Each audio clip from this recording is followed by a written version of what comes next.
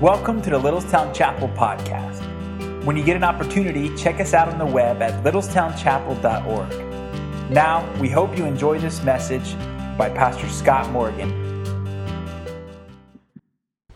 Just to bring everybody up to date, I wanted to let you know about the progress of the chapel sailboat.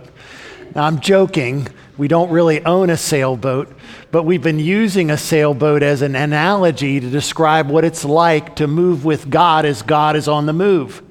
We do sincerely believe that God is working in our world, that He's changing people's lives, that He's truly transforming us. The church is growing, and we're here in this community to make a difference for His honor and glory. And we can't take any credit for it. It's all because God's on the move. He's doing something. But if we're going to move with God, then somehow we need to, in a sense, raise our sails and catch the wind of His Holy Spirit as it's moving through the world, changing people's lives. How do we do that? Well, we've said that there's several things that as a church family and as individuals we need to be willing to do in order to really catch the wind of the Spirit and move with God as He's on the move. One of them involves really making sure that we've put our faith in Jesus, that we come and believe and put our hope in Him, that we're relying on Him for our forgiveness and acceptance with God, that we really are the children of God. And so that's something that we really need. That's like square one, where we really need to have to stop and check. Are we really in proper relationship with Almighty God, our Creator? God has given us His Word, the Bible, and our responsibility is to know it and learn it and read it and think about what it says. And so if we're going to move with God, we ought to understand His Word. And so that's involved in the idea of thinking, of pausing and reflecting on what God has to say in His Word. We also spent time last week talking about the fact that we can't really follow God by ourselves. Oh, you can do that solo, but that's very rare that someone really moves forward spiritually all by themselves. Rather, we're called to be part of a community, a family, the family of God. We're to work together. And that's why it's important to gather for worship and to gather to grow. And so we talk about linking up with one another and gathering and growing together. We encourage you to not only be here for worship, but consider joining a growth group or some other small group that will help you pray and serve and learn the scriptures together, and where we can encourage and build up each other. We want to take it a step further today and challenge us not just to look at ourselves personally in our relationship with God, and not just to be focused on the church family, like what can we do to make our lives more enjoyable and comfortable and more spiritual, but instead to lift our eyes up and look out and understand that there's a world around us that Jesus Christ loves very much. There are people outside of our church family that Jesus cares about so very deeply that He was willing to die on the cross for them, that He was willing to conquer death and defeat the devil and overcome our own sin and our shame and guilt. And He did that through His resurrection. And He's coming back someday. And we have a privilege of serving Him and introducing Him to a world of people that don't know Him yet. And that's our great privilege. And we've used the word bless to describe what that means. Not that God would give me a blessing, but rather that I would be a blessing. That I would be used by God to bless others and really encourage them. And so we talk about going to people where they're at and sharing with them what God has given to us. And yes, that certainly means maybe it's sharing financially to help lift the financial burden that other people have because of maybe the difficulty or afflictions that they've gone through, the physical illness or hardships that they're experiencing, contributing to them, helping them in their time of need. Maybe it means actually going and serving, lifting the burdens that they have. That's why next Saturday is so important, going to help the Up churches. I want to remind you of this family.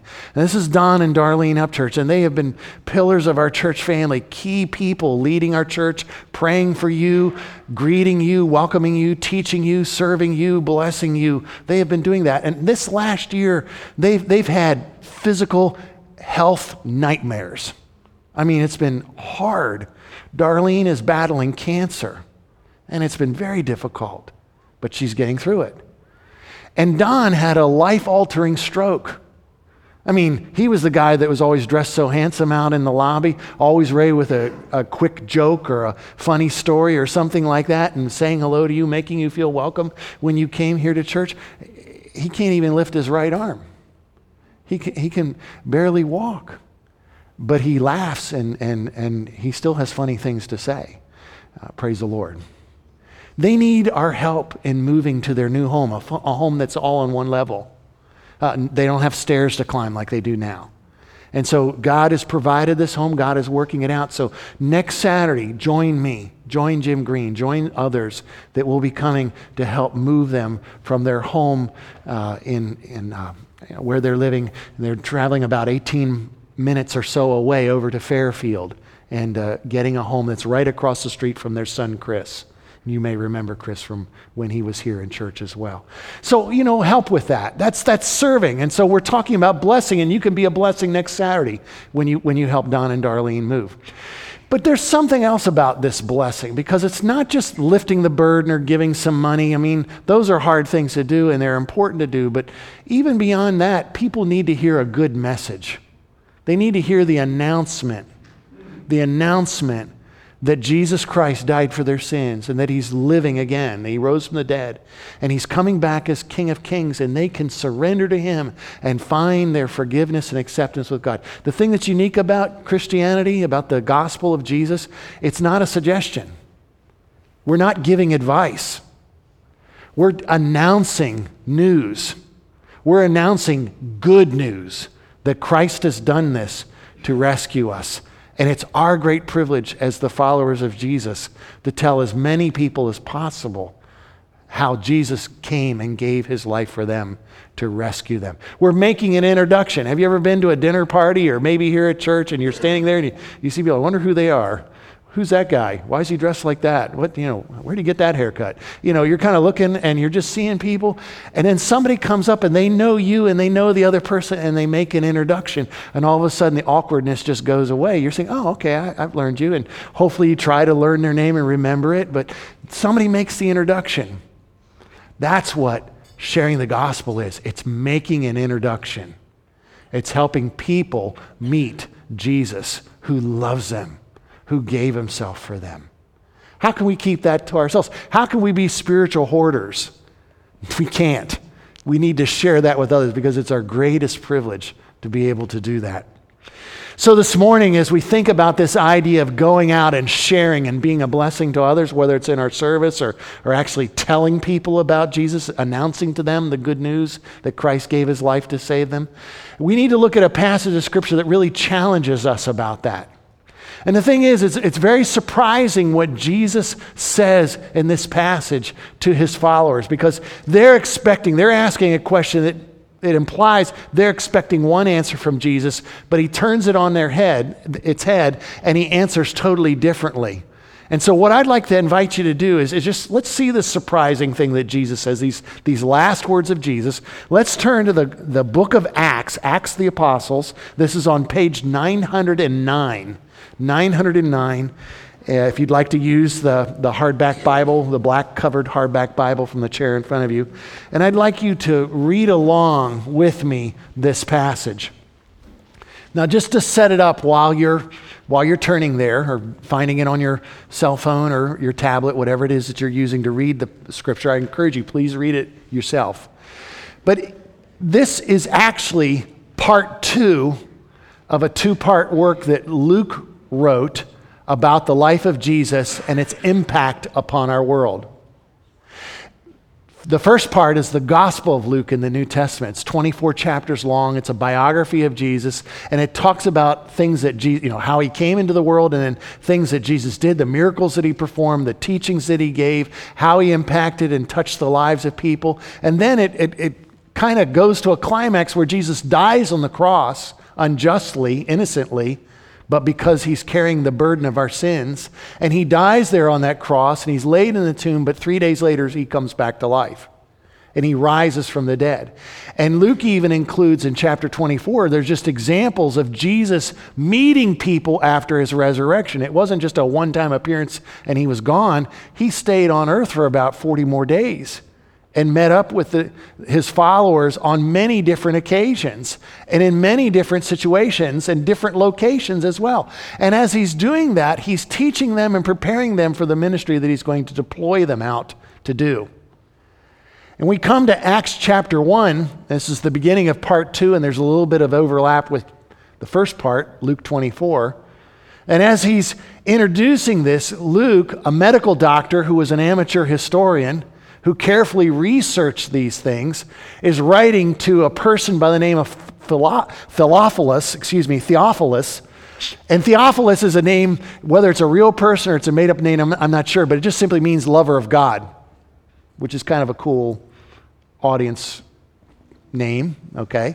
Are you a lover of God? That's kind of like what Luke's asking. If you are, then you need to hear about Jesus and see what he's done.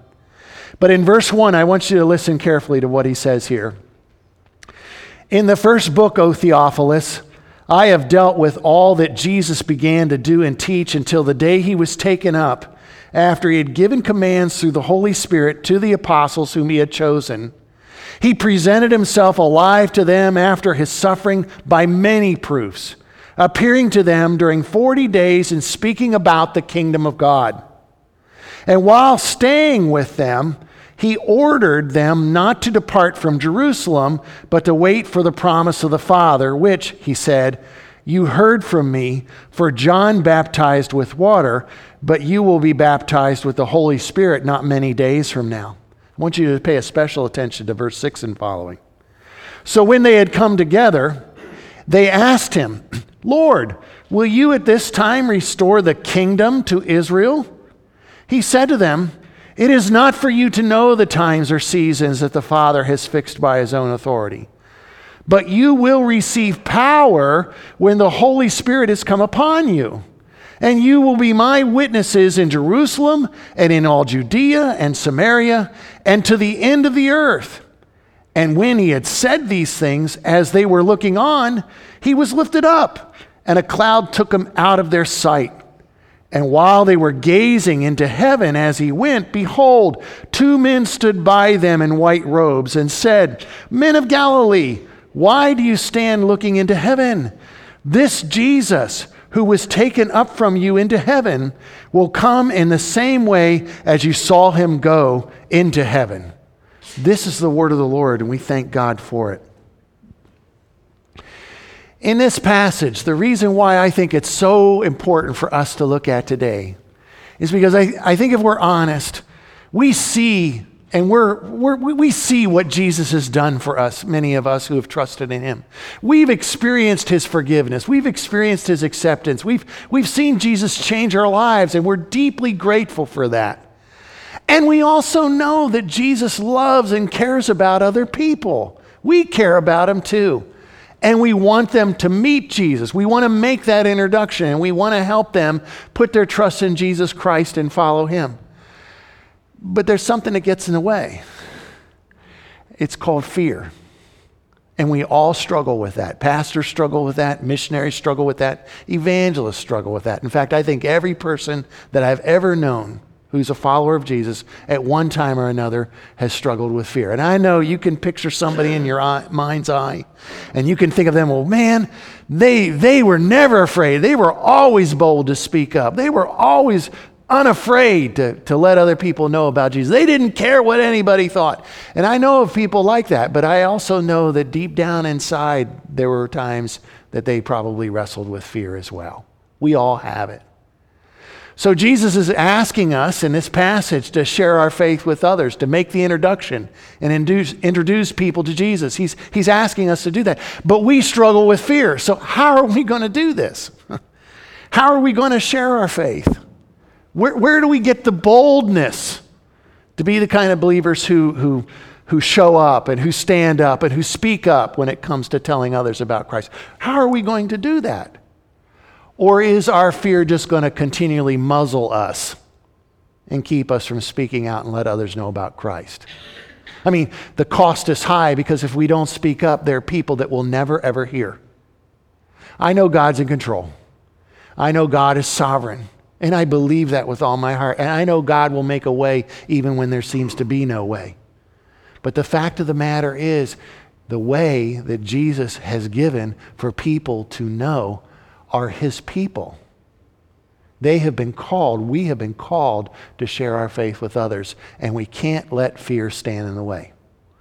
So what does this mean? Do we just need to kind of, screw up a little courage inside of ourselves and, exercise a little willpower and, give ourselves a pep talk? How do we move forward? Thankfully, Jesus not only calls us to represent him, he not only commissions us to represent him, he not only commands us to do it, but he also gives us the power to do it, the strength to do it. And it's a power and a strength that comes from living in partnership with him. And it's important for us to see Jesus as he's represented in this passage, because the disciples are looking for a kingdom. That means they understand Jesus is the king. And so if you partner with King Jesus, you never have to be afraid. You will always find courage if you partner with King Jesus. And so that's what I'm asking you to do today. Let's partner with King Jesus. Let's line up with him and work with him and let him work through us. And he will give the courage. He will make us bold believers that are able to speak up even when we're afraid. Not that the fear goes away, but that he gives us the courage we need to handle the fear that we encounter that keeps us from sharing our faith. So in this passage, let's just look for a couple things. Maybe we could call these 4 factors for a fearless faith. It took me all week to figure that out, okay? All right, I just want to say I worked real hard. 4 factors for a fearless faith. How about that? All right. So what are these factors that give us a fearless faith? Well, here's one. I want you to notice, and we're focusing today on verses 6 through 11, I want you to notice that at the beginning, what Jesus does is challenge the disciples, these faithful men who have stuck with him through thick and thin. And yes, they did fail. They denied Jesus. They ran away from Jesus. They deserted him. But Jesus has reconciled with them and brought them back into fellowship. And here they are. They're kind of insecure, but Jesus loves them very much. And he challenges them to have his priority. That's the first thing that we desperately need if we're going to have boldness to share our faith. You've got to embrace Jesus' priorities. And this is important for us to get today, because I think a lot of us believers, I'm going to say me included, I'm often distracted with the wrong kind of priorities. Look what happens in verse 6. So here it is, this last time that Jesus is with the disciples, and it says that when they came together, the disciples, asked him, "Lord, will you at this time restore the kingdom to Israel?" You might be thinking, well, what do they mean about this kingdom business? I think it's very logical for the disciples to ask Jesus about this, because they saw that Jesus was claiming to be the king. And if he's the king, then he has a kingdom. And they were fully aware that all throughout the writings of the Old Testament, their sacred scriptures, that they as Jewish people, they were well aware of, that God was going to send a king, the Messiah, and establish a kingdom. And this kingdom would upend all the corruption and all the oppression and all the injustice of this world. And everything that's broken and fractured will be made whole again. And everything that's been put down and trampled upon will be lifted up and exalted, and including the people of Israel. Because they were oppressed by the Romans. They had been overcome and overwhelmed by many different foreign powers, and they were living in their homeland, but they were subjects of the Emperor Caesar. They paid taxes to him, and they were oppressed by him. They weren't free people. And the message of the prophets of the Old Testament was that the kingdom would come and the people of God would be set free and they would be lifted up. In fact, they would no longer be trampled underfoot by other nations, but they would be exalted above other nations. They would be lifted up. And so the disciples are saying, well, Jesus, you died on the cross. You rose from the dead. You're the king. You're King Jesus. Are you going to set up your kingdom right now? And they're thinking that all of a sudden Jesus is going to step into politics and military power And he's going to go march in Jerusalem and kick out Pontius Pilate and the Roman governors and all the soldiers. He's going to defeat them. And then he's going to go and kick out all the religious leaders and their corruption and their misguided understanding of God's plan and will for their lives, their distortion of his truth that had led the people of Israel astray so that they really didn't know God and understand his will for their lives. They're expecting that Jesus, this mighty king, is going to finally come and set everything wrong right. He's going to fix everything that's broken. And the people are finally going to be free to love and worship God and prosper in their own land. And they're asking, Jesus, are you going to do that at this time? And look at Jesus' answer in verse 7. Now, he's not saying that what they're asking for is wrong. He just simply says, it's not time. It's not time for that. Look at verse 7. Jesus said to them, it is not for you to know the times or seasons that the Father has fixed by his own authority. No, it's not time for the kingdom. It's not time for me to exercise my authority as the king and defeat the oppressor and correct the corruptors. It's not time for me to do that. And it's not time for the establishment of a political kingdom here on earth. I think this is something that you and I need to be very cautious about. I thank God that we live in the United States of America, and I thank God for the privilege of voting and speaking out and writing to my congressmen, talking to my leaders, praying for them. I'm grateful that I have that great privilege. But we need to understand that our priority is not the establishment of a political kingdom. It's not. And I think we saw a real good example this week of why human politics really doesn't work well, no matter what the type of government it is. I mean, the two parties, as they squabble with each other and fight and bicker among themselves, and really all we're just asking for is somebody to be on the court with integrity and honesty, and us to have that. That's really all this is about. And yet it becomes politicized and they fight among themselves. Well, you know what? I'm just like those guys and gals in the Senate. I'm just like the president. I'm a sinner. I'm broken. I'm selfish by nature. I'm foolish and reckless. And what Jesus is saying here is if you put your hope in human government, you put your hope in a human kingdom, you will be sorely disappointed because it will let you down. It always will. No, I'm setting up a different kind of kingdom. In fact, my priority is very different because look at what he says in verse 8. But instead of this political power and a political kingdom, notice what he says in verse 8. But you will receive power when the Holy Spirit comes upon you. You will receive power. And the thing that's very interesting here is that he's using the words like he had used earlier in the first part of his biography of Jesus. In the Gospel of Luke, in chapter 1, it says when the Virgin Mary saw the angel, and the angel was announcing that she was going to give birth to Jesus, the Messiah, the Savior from our sins, she says, how can this be? I'm just a virgin. I'm just a girl. How can this be? And God speaks through the angel and says, the Holy Spirit is going to come upon you. The power of God is going to come upon you and enable you to conceive this child without a man, and you're going to give birth to the Savior. You're going to do that. He's using the same terminology here, Jesus is, and he's saying, God's Spirit is going to come upon you. Not that you're going to have lots of little babies. Maybe so, in the sense of people coming to faith in Christ, and they're born again. God's power is going to come upon you. His Spirit is going to come upon you, and he's going to overwhelm you. And all of a sudden, you're going to have the power of God at your disposal.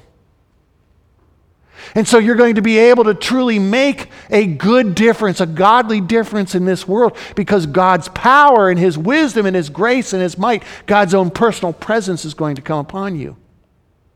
Now, we've been focusing the last couple of weeks when we think about hoisting our sail and catching the wind of the Spirit and getting on the move with God who's on the move. We've talked about the Holy Spirit because he's the mover and the shaker in this world, okay? God's mover and shaker, the Holy Spirit. And it's important to understand that this Holy Spirit is not just a force. He's not just an idea or an attitude. He's not an emotion. They have a good spirit. It's not that. He is a person. He is equal with God the Father, God the Son, and God the Holy Spirit. Equal, 3 in 1 with them. One God, 3 entities, 3 persons. And God's own personal presence. That's what Jesus is talking about here. It's the personal presence of God that came upon Jesus when he began his ministry and he was baptized by John the Baptist. And as Jesus came up out of the water, the Holy Spirit comes down out of heaven like a dove and lands on Jesus. And it's not just that this bird was looking a place to rest, maybe build a nest. It's not that. It's the representation, the symbolic representation of God's own powerful presence coming upon Jesus in a unique and special way. Well, I thought he already had the Holy Spirit. I get that. But there was an endowment, an empowerment of God's powerful presence upon Jesus in a way that hadn't been there before. You see, Jesus did everything that he did in the power of the Holy Spirit. He didn't have a battery pack of miracle power in his back pocket. Well, I'll whip that out and multiply this bread and walk on this water and heal that blind guy. I've got my spiritual power pack. It was a dependence upon the Holy Spirit to do the work that God the Father had called him to do. All this imagery is what's involved here when Jesus is telling his disciples right before he leaves, God's power is going to come upon you when my Spirit overwhelms you. And we read that happened in Acts chapter 2 on the day of Pentecost. And the believers were emboldened. They got courage to speak up and share their faith in a way that they had never had before. The guys that denied him boasted of him. The guys that had run away from him threw themselves into the work of declaring the goodness and graciousness of Jesus Christ, the glory of Jesus. They boldly declared, and God miraculously helped them declare it. And Jesus is saying that you can have this kind of power too, and you don't have to be afraid. So far, what we've seen is just if we're going to become bold believers, we need to partner with King Jesus. So he gives us all the courage we need, and he does that by helping us line up with his priority. But then also he gives us his power, the Holy Spirit coming. When the Holy Spirit comes, this is what he does. It says, and you will be my witnesses. That's the transformation. That's that realization of the priority of Jesus. It's not a political action committee that he's forming. It's a invigorated, Holy Spirit empowered family, a church that makes Christ known. And we become his witnesses. And really that word my, that little pronoun, possessive pronoun there, is emphatic. You're my witnesses. We're so quick to say, God bless the USA, and that's good. I hope he does. I pray that he does.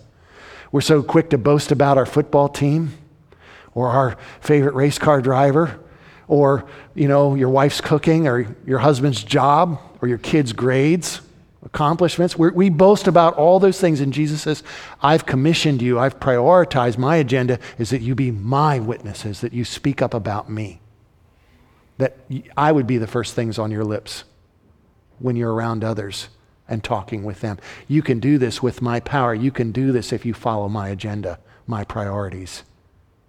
So you will be witnesses to me. And notice that the witnessing, the testifying, and by the way, this idea of being a witness, it's a legal term. It talks about you speak about what you've experienced, what you know to be true. This is what I witnessed, and I'm telling you about it. So I'll tell you about how Jesus has changed my life. And I'll tell you what I know from Scripture. And I want to let you know that I am a firm believer. I'm a committed follower of Jesus, and I just want you to know how Jesus has changed my life. I'm a satisfied customer. That's what this is all about, that I want to tell other people about Jesus in that way. But then notice that the King Jesus, not only gives us his power, and he not only has priorities that we need to follow, but he does have a plan, a strategy of how he wants us to share our faith with others. And you'll notice there in verse 8, he says, but you will receive power when the Holy Spirit has come upon you, and you will be my witnesses.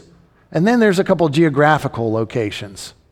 In Jerusalem, in all Judea and Samaria, and to the end of the earth. Later on today, you can pull out a map maybe online or in the back of your Bible or something like that. Maybe there's a Bible map, and you can look very carefully. You look at Palestine, and you can look at and you can find Jerusalem, the capital of Israel, and you can see it there. And that's where Jesus is talking to the disciples, because they're out on a hillside just outside of Jerusalem, the Mount of Olives. And he's standing, and that's where he's going to ascend from heaven from.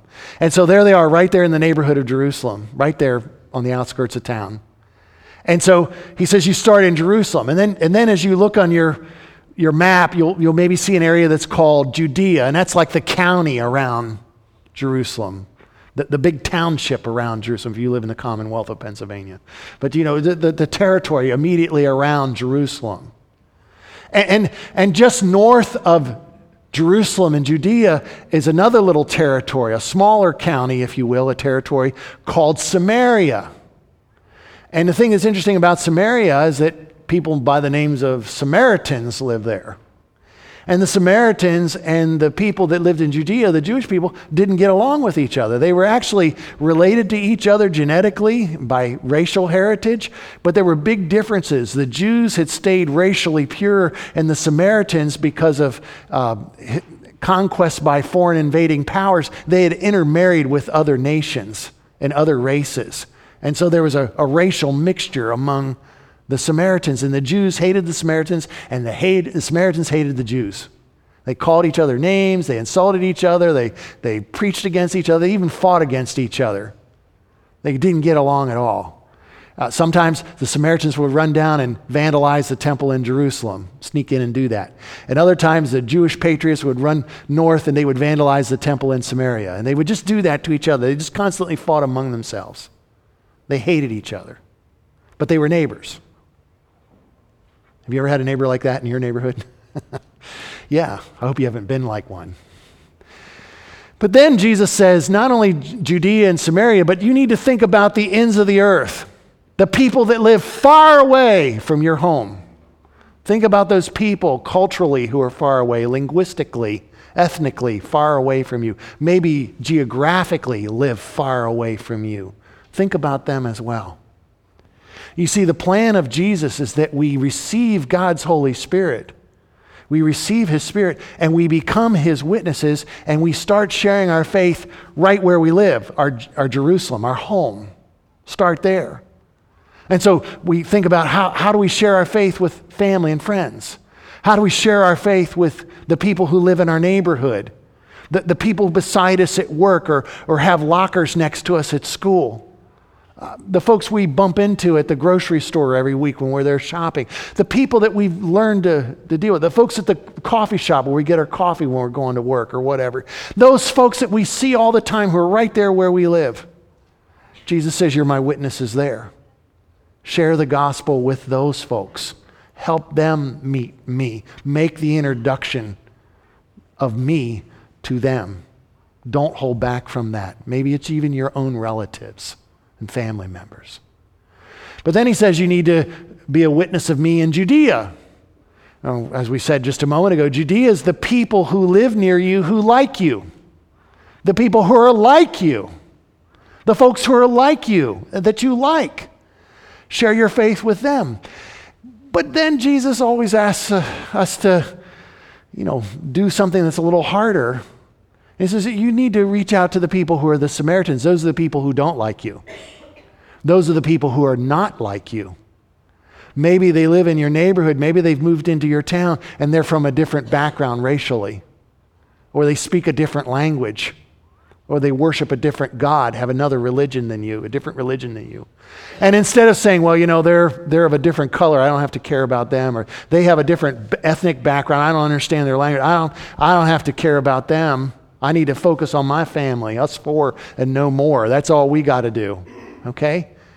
And Jesus is saying you can't be content with that because I love those people as well. I care about them deeply. I died for them. I died to rescue them. I rose from the dead to conquer sin, death, and the devil for them as well. And I love them just as I love you. And I want them to have what you have. And somehow, by my power, you can overcome the anger and hostility that you have been taught and that you feel within your soul as you're afraid of them. You can overcome that by my power and share the gospel with them. You see, this strategy will give us courage. We have a plan to follow, but we also need that power of the Spirit to help us do it. I want you to think about this for a minute. He says that we can't just be content to reach out to the people who are like us and the people who are unlike us that we don't like. We need to reach out to them too. And then he says you need to think about the end of the earth, the people who are far away from you. That's our responsibility. We have to care about them as well. And that's not just for certain people to care about, but he's telling the disciples who represent all the Christians, all of us here, it's our privilege and responsibility to care for people who are far away from God, geographically, ethnically, socially, culturally, linguistically, far away from us, to share the gospel with them. In the Jewish mindset, this is, thinking about people who are at the edge of the world. And they're thinking, and they're thinking far away to the north. They were conscious that there were places to the north in the Arctic where people lived. They were aware of that. And they knew that far south, like Sudan and Africa, they were aware people lived there. And they were even conscious of the idea of places like India and Spain. And in their mindset, those were like the outer reaches of the world, the edges of the world in their thinking. Of course, we understand that there's several other continents they've missed. And they're even further away, people isolated and far from God. Can I ask you just to listen to me carefully for a minute and think about the nature of the human race? There's 7.5 billion of us living on planet Earth right now. And if you divided everybody up according to their religious background as it relates to Jesus Christ, about a third of the people who live on planet Earth call themselves Christians. Now, that's divided up into two big groups. About 10% of the total population of Earth says, I'm an evangelical Christian. I'm a person that really believes in Jesus and I trust him for my forgiveness and acceptance with God. I believe the Bible and I want to try to follow him. Many different denominations and backgrounds, but that's the basic description. I really love Jesus and I want to follow him. There's another group of that 1/3 of the world's population who call themselves Christians, and they would say, I'm just a nominal Christian. I'm just a Christian in name only. I live in a country that's Christian. Maybe it's Roman Catholic or Protestant, like in Western Europe or even here in the United States. I live in a country that is called a Christian nation. And my parents went to church and I was baptized as an infant. And so I would consider myself a Christian even though I don't have a personal faith in Jesus. I'm not following him. So about a third of the world's population says they're Christian. Some are genuinely saved, and the majority of those people are not genuinely saved. But then you have a group of people, it's actually larger than another third, that know about Jesus and have heard about Jesus, but they've rejected him. And this might be the countries that are communistic or very Muslim or very Hindu in nature. They've heard the message, they're aware of the message, but they've rejected Jesus and they don't want anything to do with him. And then there's another third, and this is the one that really bothers me. These are the third. These 2 billion plus people have never even heard about Jesus. They've never heard about him at all. There's no church in their country. There's nobody broadcasting a message over the radio. No one's taking the Jesus film to them to show the life of Christ and how to trust in Jesus. There's no one distributing Bibles and literature in their languages. There's nothing going on. They're unreached people groups. In fact, there's some unreached people groups that are so unreached, they're unengaged unreached people groups. There's nobody reaching out to them. We're talking about 2 billion plus people alive today. And that's shocking to you and me because we hear about Jesus all the time. We can worship wherever we want, whenever we want, pray however we want. But there are people that have never even had the privilege. And I know God will get the gospel to them somehow. But I know that the hands of God are right here at the ends of my arms, and the feet of God are right here at the end of my legs. And so God uses his people to take the gospel to them. This sounds cheesy. That's okay.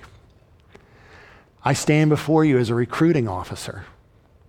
I'm a recruiting officer for Jesus Christ Royal Combat Legion. And I'm asking you to consider going to tell the gospel to those people, to learn their language, to immerse yourself in their culture, to share Christ with them. Some of us need to leave our jobs and go do that. Some of us need to take the years of our retirement and instead of just playing golf and fishing and hunting or sewing, maybe what we really need to do is just say, you know what, I'm going to move and try to reach people. Some of us need to help our kids get a vision of being a missionary like that. I heard recently about a father and mother who were at a large church down in the D.C. area recently, and they went up to the pastor after church and they said, Pastor, we need your help. Our daughter has decided to become a foreign missionary. She's thinking about leaving and becoming a foreign missionary. And the pastor said, that's wonderful. And the mother and father said, no, you don't understand. We want your help to try to talk her out of it. We're afraid she's going to ruin her life. I hope you'll never be a parent that says that you're going to ruin your life if you give your life to Jesus and represent him in the world, even in another culture, even if it means we only see you every other year or so. The needs are so great. How can we hold back? Jesus says, my Holy Spirit will come upon you and you'll receive power and you will be my witnesses in all these places. And yes, we should start at home, but never forget your neighbors and the neighbors you don't like. But keep your eye on the horizon and understand that there are people who have never heard. And this is something that really excites me. I didn't know this until just this week. Of the 7,000 or so unreached people groups in the world, and by unreached people group, I'm talking about a group of people that are over 10 million in size, and they have less than 2% evangelical Christians living among them. And that's too small of a group to try to reach the whole group with the gospel. And so there's no church, there's no real Bible study movement, there's no organized evangelism methodology or program or group that's taking the gospel to them. Of those 7,000 or so unreached people groups, 450 of them live in the United States. 450 of them have become immigrants and have come to our country. And there are big cities around our nation where these thousands and thousands of people from these other countries who have come as immigrants, and we can't go to their country to share the gospel with them. We're kicked out places like India, Saudi Arabia, China. If you say, hey, I'm coming to be a missionary, no way, buddy. See you later. Get back on that plane and fly home. They won't let you in.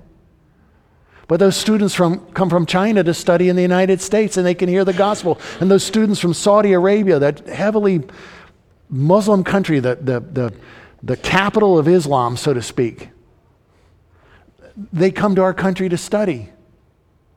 And they come from South America, and they come from Africa, and they come from Southeast Asia and beyond. They come to our country and they come to study. They come they've immigrated here, and they're here to learn, and they're here to grow. And we have this great privilege of sharing the gospel with them. We can help reach some of those 450 people groups, and we don't even have to leave our own country.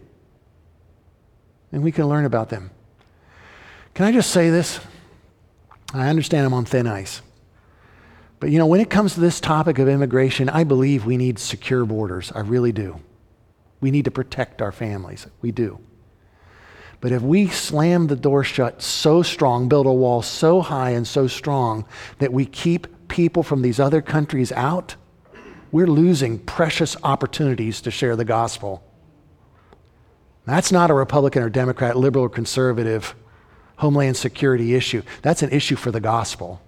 That's a strategic issue. If we're members of the kingdom of Jesus Christ and members of his family, we should be pro-immigration, and we should be people that are welcoming the stranger who comes into our country. Now, we ask our leaders to make sure that our borders are secure and the wrong people are not coming in. We got to stand up for that and ask them to do that. But welcome the stranger. Welcome the foreigner. Invite them in so you can share Christ with them. This is about what Jesus is saying in his strategy. You can live according to his strategy or you can reject it. You'll have to answer to him. But this is the strategy that he's given us, to go and tell. And maybe the going and telling involves them coming here and we reach out to them and welcome them. Do it for Jesus' sake. So he's given us this priority of being a witness and not being involved in a political kingdom. And he gives us his power, the presence of his Holy Spirit. And he gives us this plan of reaching others and not being content until the whole world knows. But then he gives us this powerful promise, this precious promise.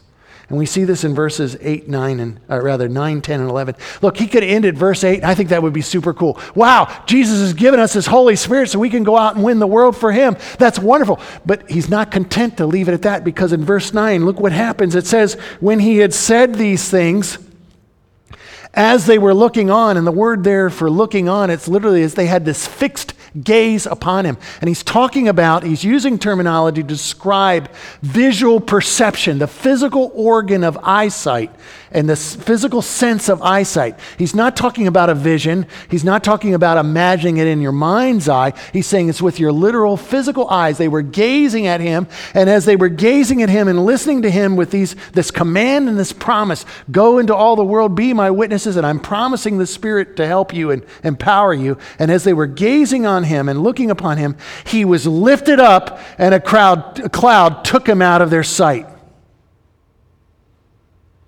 And he's saying, oh, that's another miracle. Some people have said, well, this can't be historical because people can't walk on clouds. Well, they can't walk on water either. And they can't rise from the dead either, right? But the point is, if there's a God that does the miraculous, then of course these things happen.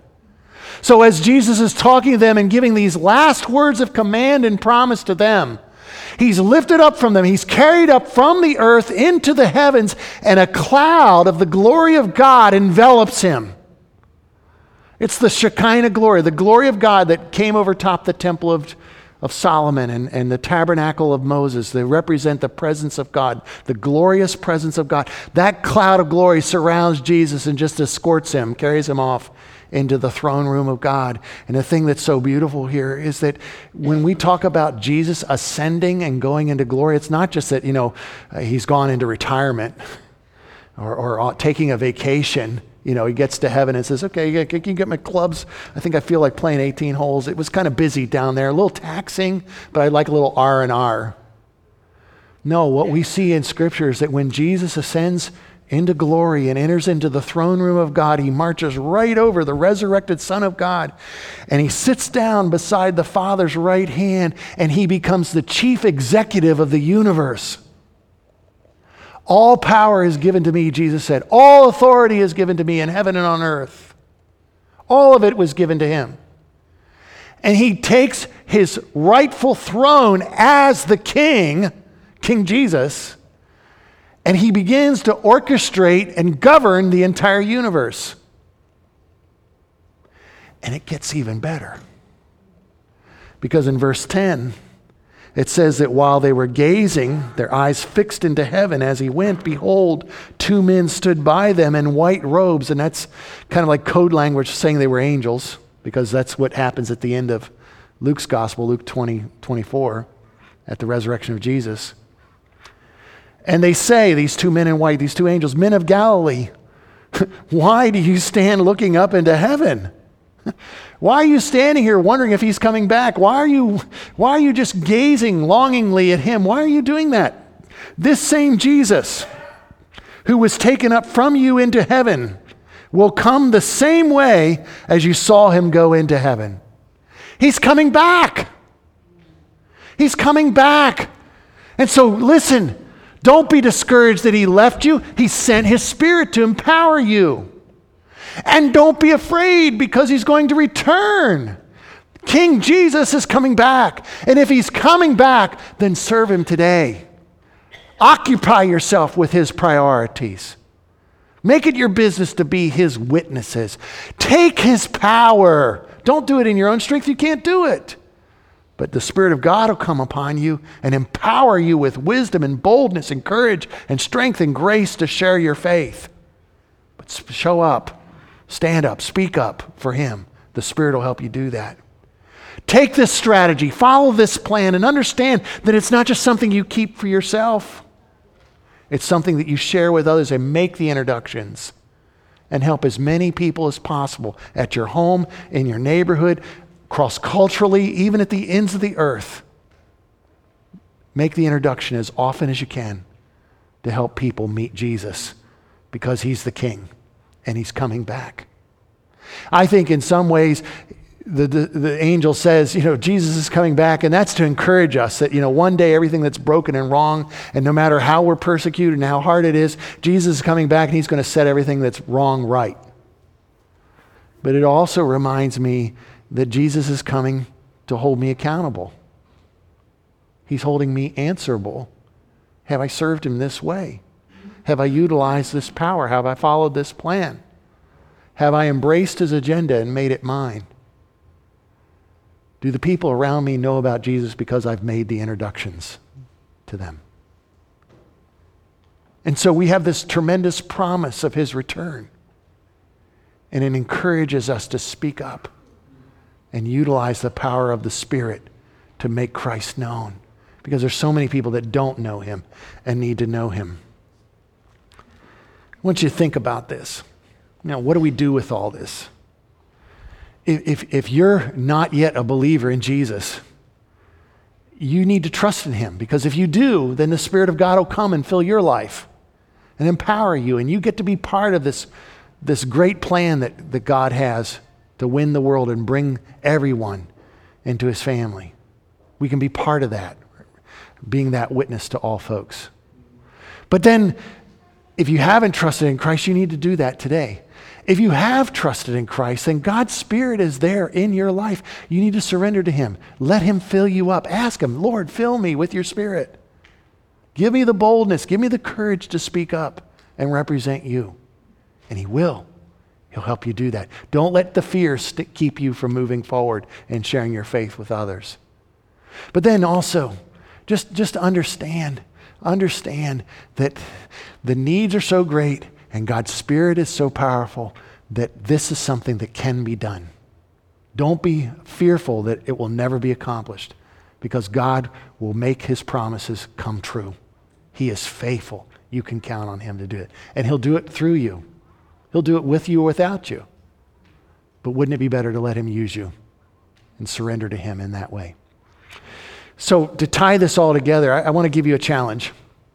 I want you to get out your pen and get out a little piece of paper. Maybe it's your bulletin, maybe it's something else. Get out a pen, get out a piece of paper. Everybody get one of the pencils in front of you if you need to. Get out your tablet, just open a note. Go ahead and do it that way if you'd like. All right?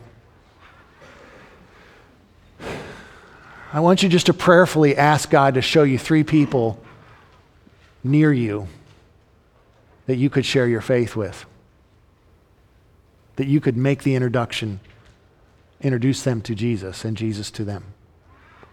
And maybe they're in your family, maybe they're in your neighborhood, maybe they're at work, maybe they're where you go get your coffee, where you eat dinner, the restaurant you hang out at, maybe they're at the gym, the Y. Maybe there's someone at your school, a classmate. Can you just prayerfully say, God, who can I share you with? Who can I introduce to you? Who could I do that to? And just write those names down. I'm calling them your big 3. How about that? And just go ahead and do that. Take a moment. I wrote mine down the last hour.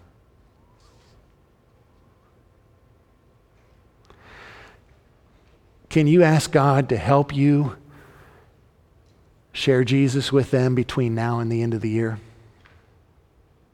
Make this a big push during the last quarter of this year. I'm going to pray and I'm going to ask and look for an opportunity to share Christ with them. And between now and Christmas, now and New Year's, I'm going to try to do that. I'm going to pray between now and then. And I'm going to look for that opportunity to share Jesus with them and make that introduction. Can you do that?